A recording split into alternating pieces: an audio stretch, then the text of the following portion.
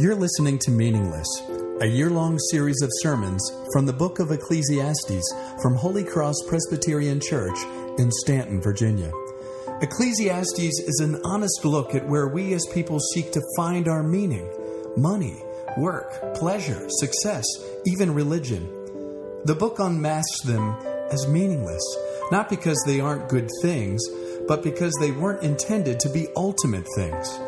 We were made for God. When we return to Him through the reconciling life, death, and resurrection of Jesus, all of those things are filled with the meaning only He can give. The rest of you, I invite you to turn your Bibles to Ecclesiastes chapter 8. It's in the Old Testament. You go about halfway through your Bible. It's the book of Psalms. And keep heading to the right. You'll hit Proverbs. And then finally, Ecclesiastes. We are in chapter 8 this morning. To remind us what we're doing. The book of Ecclesiastes is ultimately about our condition as people. The condition in which we take very good things that God has made, things that He has made for us and for His own glory, and we make them ultimate things. In other words, we begin to order our lives around them, whether those things be sex or money or power or whatever. What our writer in this book is seeking to do is to follow that practice to its logical conclusions. Can these things deliver for me if I put my hopes in them? Right? So this morning we come to one that is very prevalent today. Friedrich Nietzsche, who's a 19th century German philosopher, bemoaned the fact that as he saw it, when people stopped believing in an ultimate God, that they would begin to elevate the state, the government, to that role. And he bemoaned that fact because he thought that this was not as it should happen, since the only logical alternative, frankly, to an ultimate God is an ultimate self. And the elevation of the state there just simply skipped or missed the mark for him. So at the same time as seeing that he bemoaned that, his observation has been eerie in its clairvoyance, right? Not least of which here in this country. This morning we look at the fact that the power of the state, or the king in the case of this text, is necessary, but ultimately it cannot be ultimate for us. So as we read Ecclesiastes chapter 8, verses 2 through 15, I'd ask you to stand in honor of God's word. That's our habit here. Friends, this is God's word. It is given for us. It is God's revelation of Himself. It is not a book that we decided on, picked, said this would be the good one as opposed to others. It lays claim on us. So let's hear it in that way this morning. God's word. I say, keep the king's command because of God's oath to him.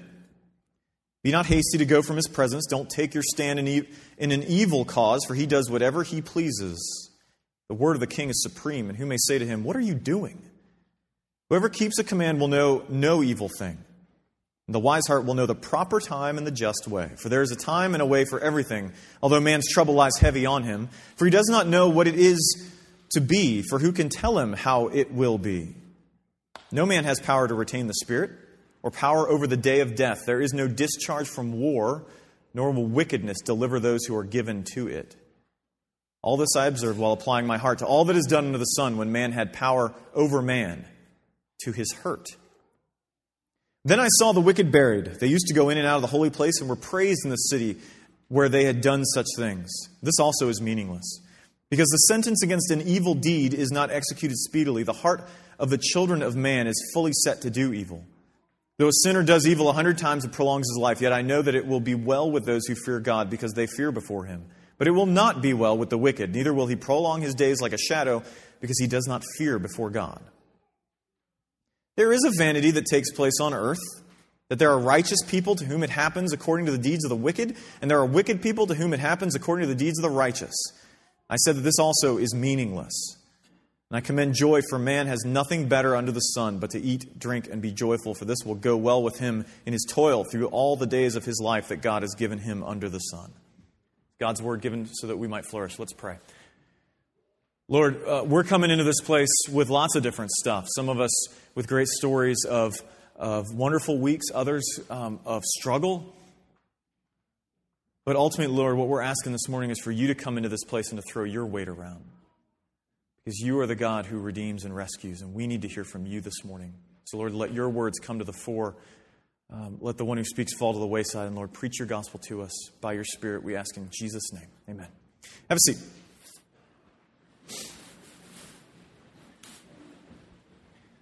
Currently, we are enjoying a bit of a reprieve in our culture, but it won't last long.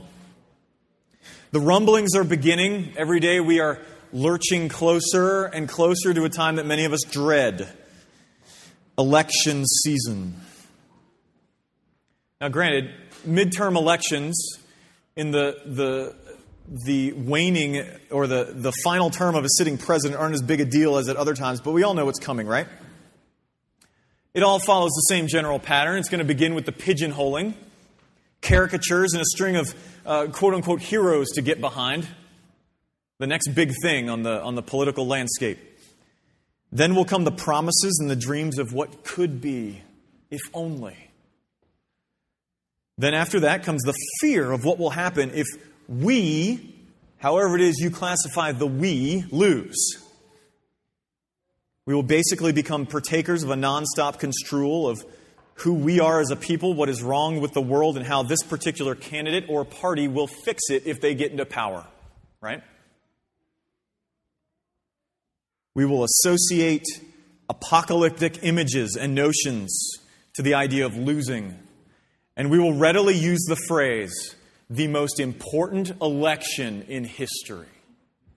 It's amazing how everyone is that, you know?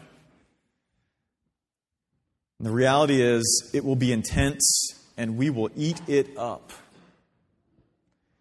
There is something alluring to us about placing our hopes in government, but in the end, as we've seen in so many elections in which we have won, it can't hold those hopes. That's what we're looking at this morning. There's an outline in your bulletin. If that's helpful to you, you can take it out or just leave it. It doesn't matter. Either one, we're going to look at three things. We're going to look at the rule that we have. We're going to look at the rule that fails, and then finally we're going to look at the rule that we need. Okay? All right, let's get started. The beginning here, I'd like to use the text as a jumping off point if we can. So look down at verses 1 to 6. We're going to talk about the purposes of government. Okay? Now, if you're reading this, at least in the first part, what it sounds like, and it's hard to parse that out for many of us because it's so different from the way we normally speak, but what it sounds like is advice that's being given from someone who knows something of the practice to someone who is either on or in the king's court. In other words, another way of putting it for us would be like his cabinet. Like someone who is in the king's inner circle or some kind of advisor. All right? And right off the bat, we have to deal with something. As Americans, we have a cultural allergy to the idea of monarchy. Okay? We go to anaphylaxis when we start thinking of it. The reality is Brits think that we have more of a monarch than they do, but this same thing is true. Like the reality is true. We have an allergy to it, so we have to bring this into our context, okay? When verse 2 says, keep the king's command because of God's oath to him, we need to understand a couple ways that we can take this that hopefully will overcome this little allergic reaction for us. There are a couple ways to take this. I don't think we have to make a decision because it doesn't ultimately affect the interpretation much, but I'll lay out both. Right? First and foremost, when he says, obey the king's command because of God's oath to him, he could be talking about a specific oath. Okay? If you were to flip to the left in your Bibles to the book of 2 Samuel, chapter 7, there, King David who is, the mighty king, David and Goliath, stones, slingshot, all that stuff. David he wants to build a temple for God. Right? The worship of God up to this point, from the point in which God's people left their slavery in Egypt to the point of David, which is a long time. Okay, God's worship had been done in a tent, a very ornate tent, very nice tent, but a tent all the same. And he wants to build a temple for him, a place where God is basically staking his claim back on the land permanently. Okay. But God says, no, not you, David. It's not going to be to you. And instead tells him, David wants to build a house for God. And God says, no, you don't understand, David. I'm going to build a house for you. Okay? 2 Samuel 7. He promises that David's royal line will never end. Okay? That he will have a king that will sit on the throne or will rule forever. All right? This is, in theological terms, we call this the covenant with David. It's part of the overarching covenant of grace, but it's the covenant of David. And the New Testament makes it clear that this promise is fulfilled in Jesus, who is both the descendant of David and the king that's going to rule forever. Okay? Now, the second way you could take this is from the perspective that's a little more general. And it's the fact that no government exists apart from the ordination of God. Okay? Now, some of us have a really hard time with that. I hope to speak to that in a second. But Romans chapter 13, it's one of the books of the New Testament, makes the point, as does the book of Proverbs, which is just a little bit to your left here where we are, in Proverbs 21 verse 1, and countless other places in the prophets, like Isaiah and Jeremiah, say that God is said to be moving the kingdoms in the prophets. He's said to be moving the kingdoms of Babylon or Assyria to be his agents of judgment. Okay? In Romans 13, Paul literally says, no authority is established on earth that God has not established. There is no authority except what God has established. Jesus tells Pontius Pilate, okay? Pontius Pilate's the Roman governor who crucified Jesus.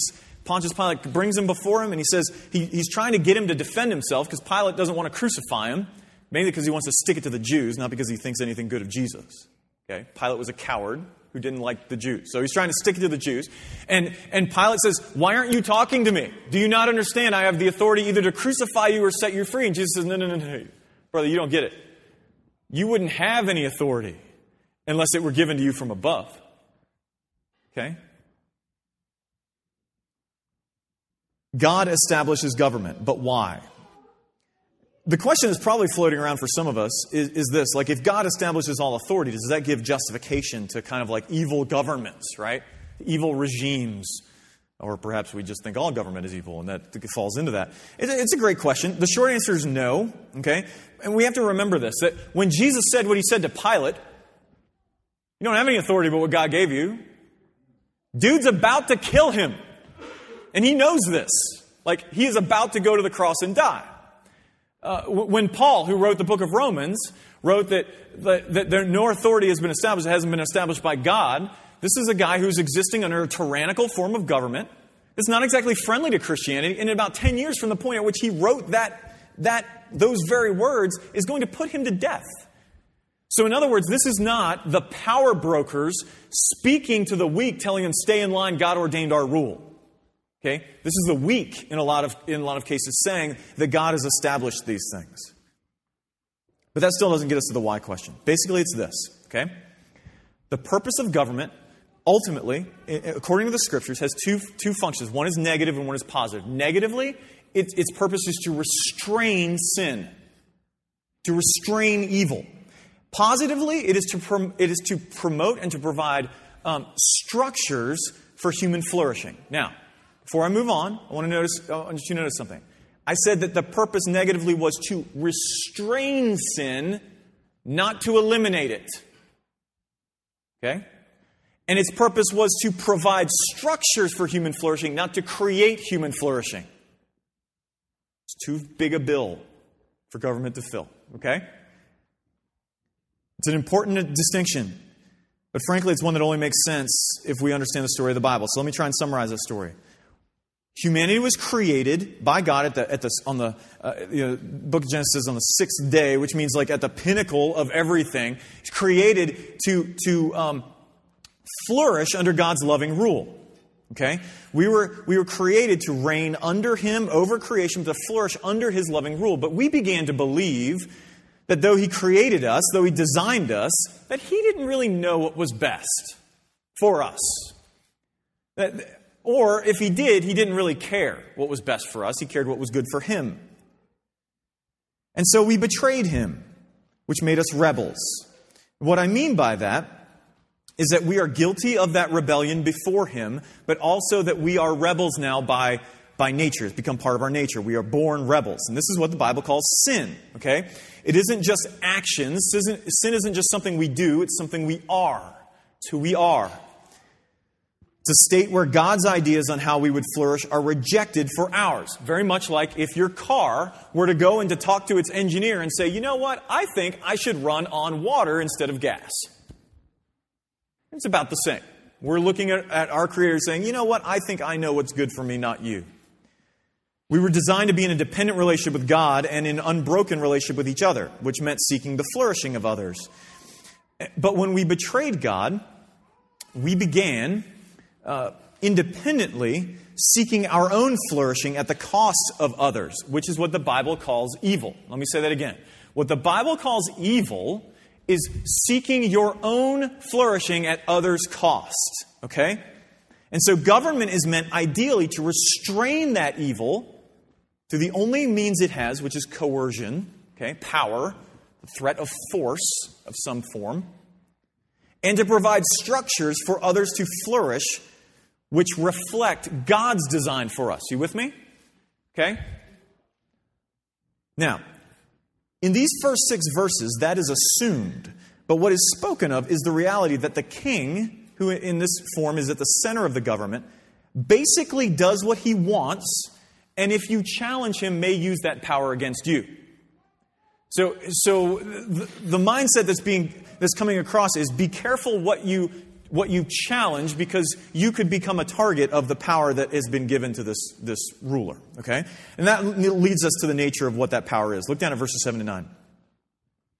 Some of you will know that a pretty consistent refrain throughout this book, if you've been here any amount of time, you know that the writer who calls himself the preacher or the teacher, whatever, he keeps coming back to this theme of death. Like death is this like lingering shadow off in the distance that seems to make everything meaningless, make everything absurd.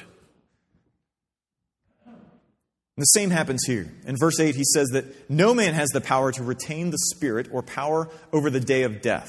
Now, that should be like, duh, right? But only until we remember more of our story. Because you see, the Bible, the Bible talks about death. Very honest, like, obviously death happens, but it's not natural. It is part of, and in fact can stand in for, in place of, the consequences of our betrayal. What I mean is that death, and by that, the Bible means both physical death and having to bear the weight of our betrayal. Like, in other words, bearing God's judgment, what the Bible calls hell. Both of those can be subsumed under the idea of death. That death came into the world because we betrayed God. And thus, death becomes the symbol for everything that is wrong in the world. And so basically, what the writer is saying in the first part of verse 8 is that government can't deal with what is most wrong with the world. It can't solve our problem. That problem is lingering out there in the distance. We know it's there, and it can't solve it. And so when the end of the verse says that wickedness will not deliver those given to it, that language is the language of slavery, like wickedness being a slave owner. And he won't give up those that have been given to him. He will not set free those who are his. Now, here's why this matters to us. What is it that we hope government's going to do? Nothing. Lord willing. But what is it that we hope government will do? At the end of the day, we want it to take away what is wrong with the world for us. Ultimately, we want it to make sinners not sinners anymore. Now, of course, the other thing that we want the government to do, let's be honest, okay? Let's just be real frank. What we want the government to do is to make us feel right. We want it to make us feel justified by having our personal views codified into law. Because because somehow we have come to believe that if a majority of people agree with us, that makes it true and makes us feel right. Okay? But the problem is that government can't take away sin and it can't make us right. And the writer is telling us that the very things that we want government to do, that we want the ruler to do, he or she cannot do. He can't do.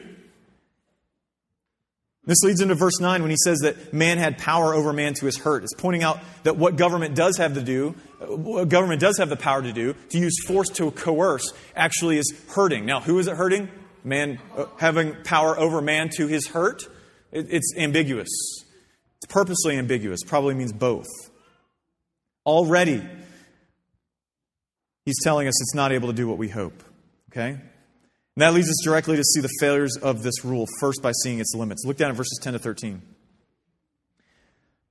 Let me point out real quick before we move on that when our passage talks about the fact, like when this section talks about the fact that you see failures of a system, that those failures the system's failures do not somehow absolve the individuals within it. Okay, look there in verse 10. He says that he has seen the wicked buried. In other words, there are still wicked here. Yes, the system is broken. The system doesn't work, but it doesn't somehow absolve everyone.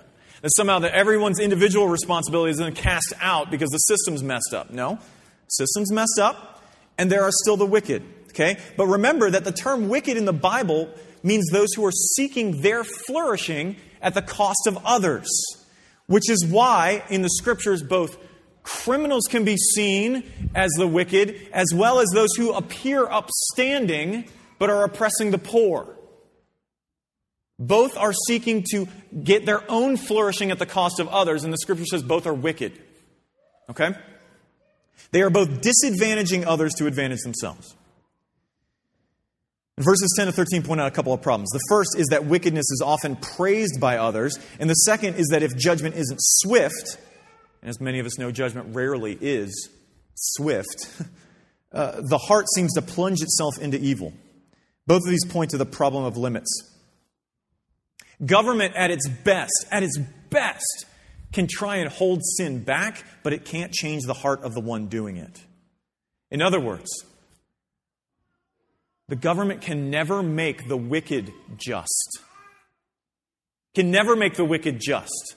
They may not give a declaration towards the wicked. They may even let the wicked off, but they can never make the wicked just. It can't transform those who are doing wrong into those who do right. At best, it can only keep those doing wrong from doing too much wrong. That's on its best day. Now, this should, at some level, elicit the question of why not then seek to pursue your own advantage at the disadvantage of others, right?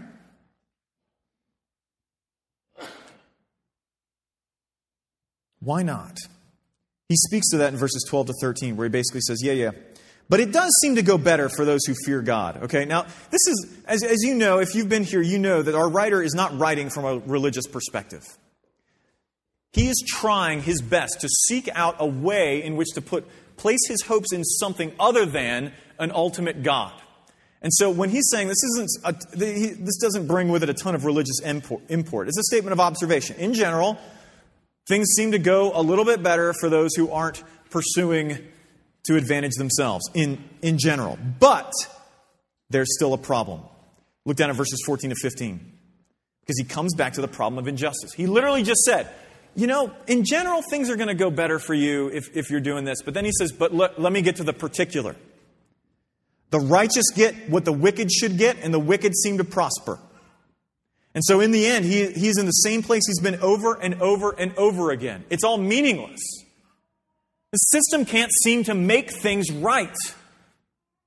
For all its promise, political power cannot change hearts, and it cannot eliminate injustice. It cannot make the world right. It cannot make things right for us if people are broken. We have to know that they don't cease to be broken when they begin to work together in a system, right? It's not as if you get a bunch of broken people together and the arithmetic works like this. It's like one broken person plus two other broken people equals, hey, it's all good now. Isn't this great? Look how we all pooled our brokenness and came up with brokenness. Like that's the way this works. Broken people create broken systems. It can't make the world right because it can never address what made the world wrong. It can never change it. Look, the Bible is honest about the fact that the world, and when I say the world, I don't just mean out there. I mean in here. I mean in here, even. The world is jacked. Like it is messed up.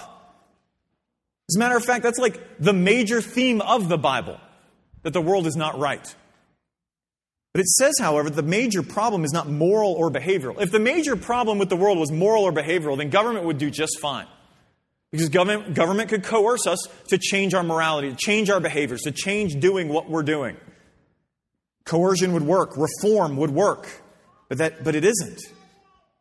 Our problem began with us betraying God and turning away from Him to our independence. And so it can't be solved with good laws or good policies that never address, nor could address, our alienation from God.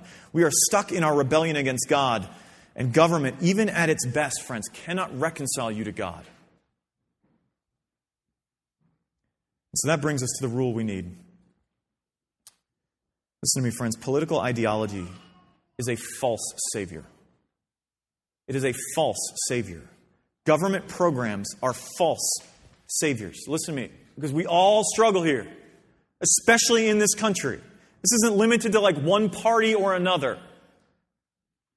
You can be hoping in government either on the left by trusting that the government is going to be able to fix all of your problems, to save you, or you can be hoping in government on the right by thinking that if we can just get rid of government, it'll save us, like we'll be right. Either way. Now, don't zone out on me when I say save. What I mean is to make the world right for us. In whatever situation you find yourself in. And if I could just get rid of those jokers in Washington, or if those jokers in Washington could just get their act together and make things right for me. Either way, it is trying to see government save you. Both political conservatives and progressive have their utopias in which everything would just be dandy if they could just get into power. But friends, we need something better. None of these can deliver. You and I need a better king. We need a much better king. And that is where Jesus comes into play. Because what legislation could not do, which is reconcile us to God, that is the very thing that Jesus came to do. Okay, remember what I said. We don't need reform. Now, look, our culture loves to say that Jesus was just a really good teacher. He's a really good dude. Really good dude. Said a lot of good things. Said some good stuff. I like what he said about X, Y, and Z. Not sure about these other things, but I like what he said. Listen, that position, frankly, is silliness. What Jesus claimed about himself was that in him, God was coming to reconcile the world. Dude shows up today and says, I'm God and I'm here to reconcile the world. We don't say, you're a good teacher. We throw the dude in the loony bin.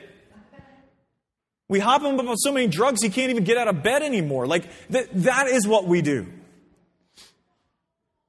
Jesus claimed that he was coming to reconcile the world to himself, and all of his teachings about God's kingdom only work within that framework. If he was lying about that, why would you believe him about anything else?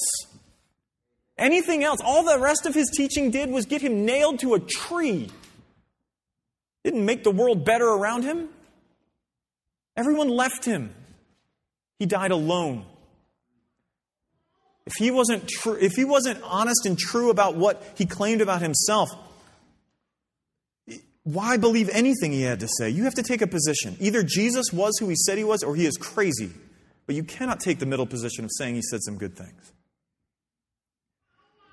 But look, what marks Christianity off from other religions, from all other ways of dealing with life, is that Christianity doesn't offer you rules to reform yourself so that God will like you, right? It's not offering you, 7 pillars or a 12-fold path or a bunch of rules to keep, dietary laws and all this stuff. It doesn't offer you that. Christianity offers you, look, to do that is basically to offer you an individualized form of government. Follow this legislation and everything will be good for you. Now, you personally, other people, who knows? But you personally, if you follow these rules, that's just another form of government. It's just individualized.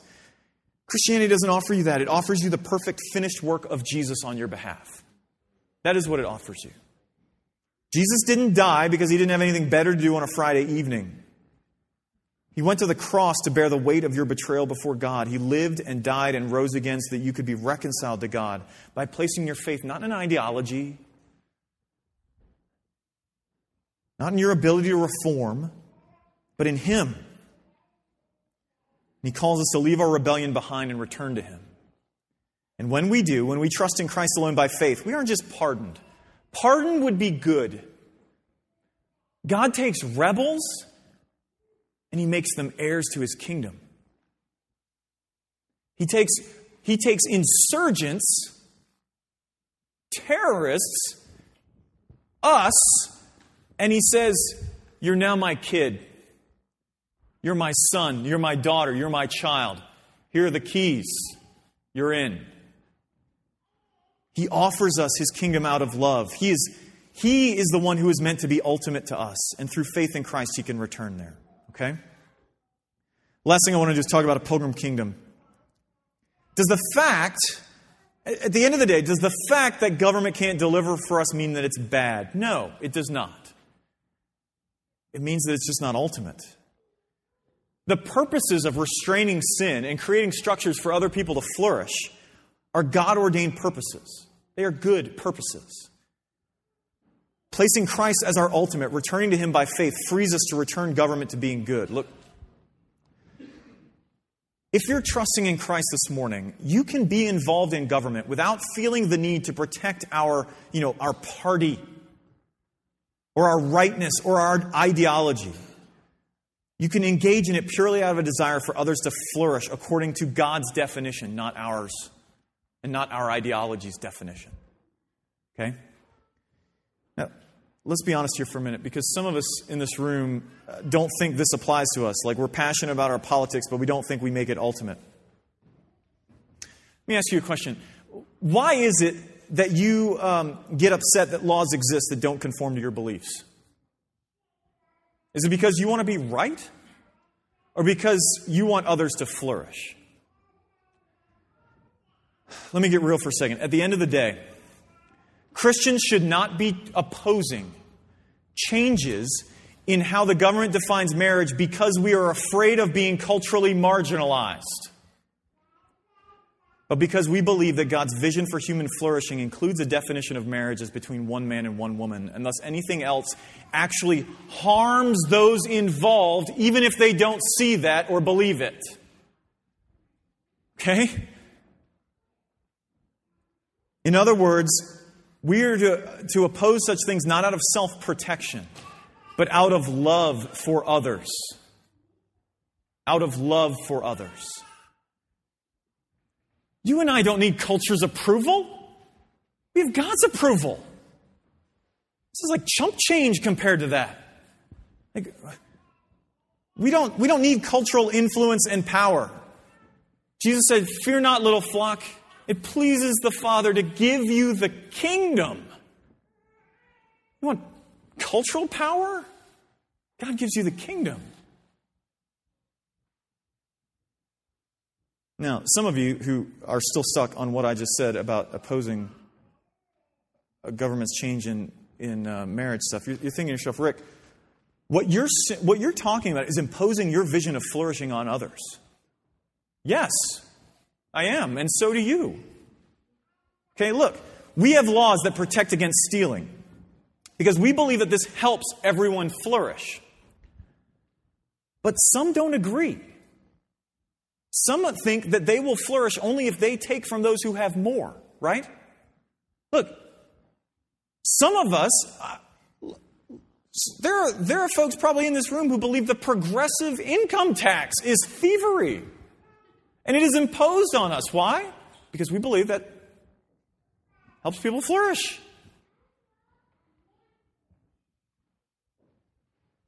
The reality is that everyone has, that different visions of human flourishing are imposed on folks.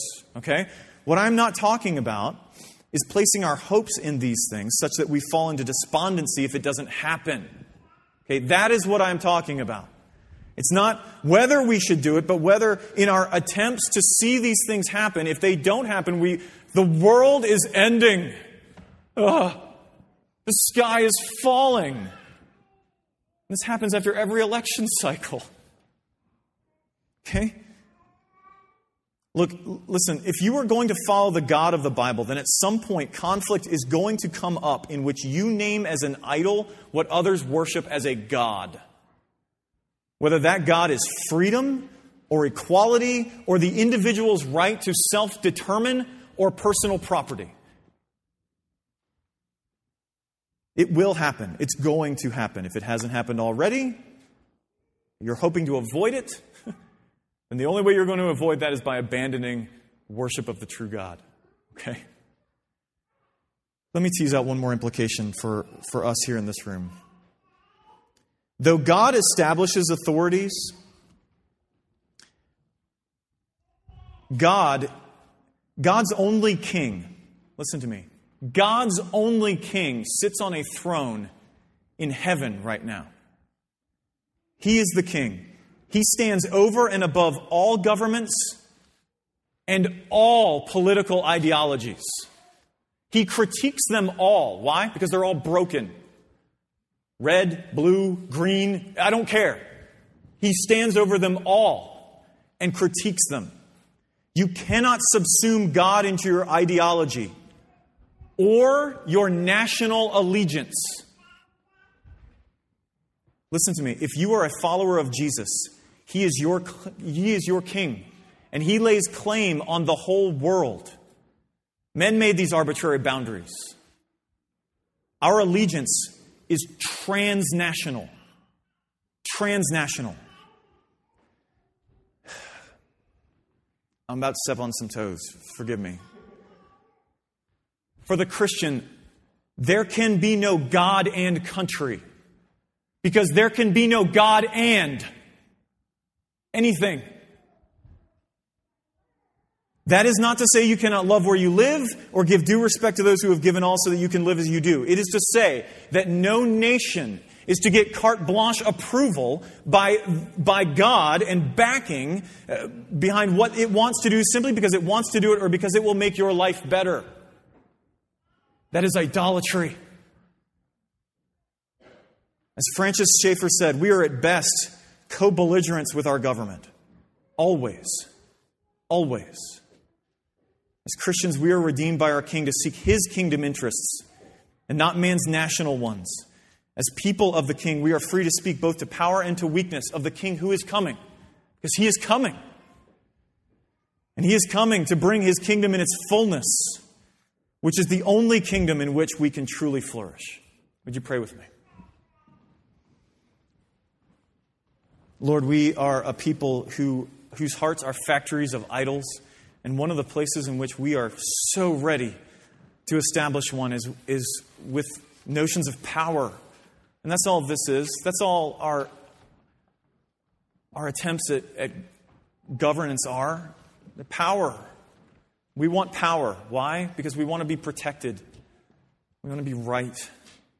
But you are the only one that protects us from the worst of our enemies, death. And you are the only one that can make us right. You are the only one that makes the wicked just. And there's no one in this room that could claim that they have never sought their own advantage at the cost of others. So, Lord, I pray that you would come and apply your gospel again to us. Let us kick down those idols and seek the flourishing of the city and the nation that you have called us to as the best possible citizens of this place, because our allegiance is somewhere else.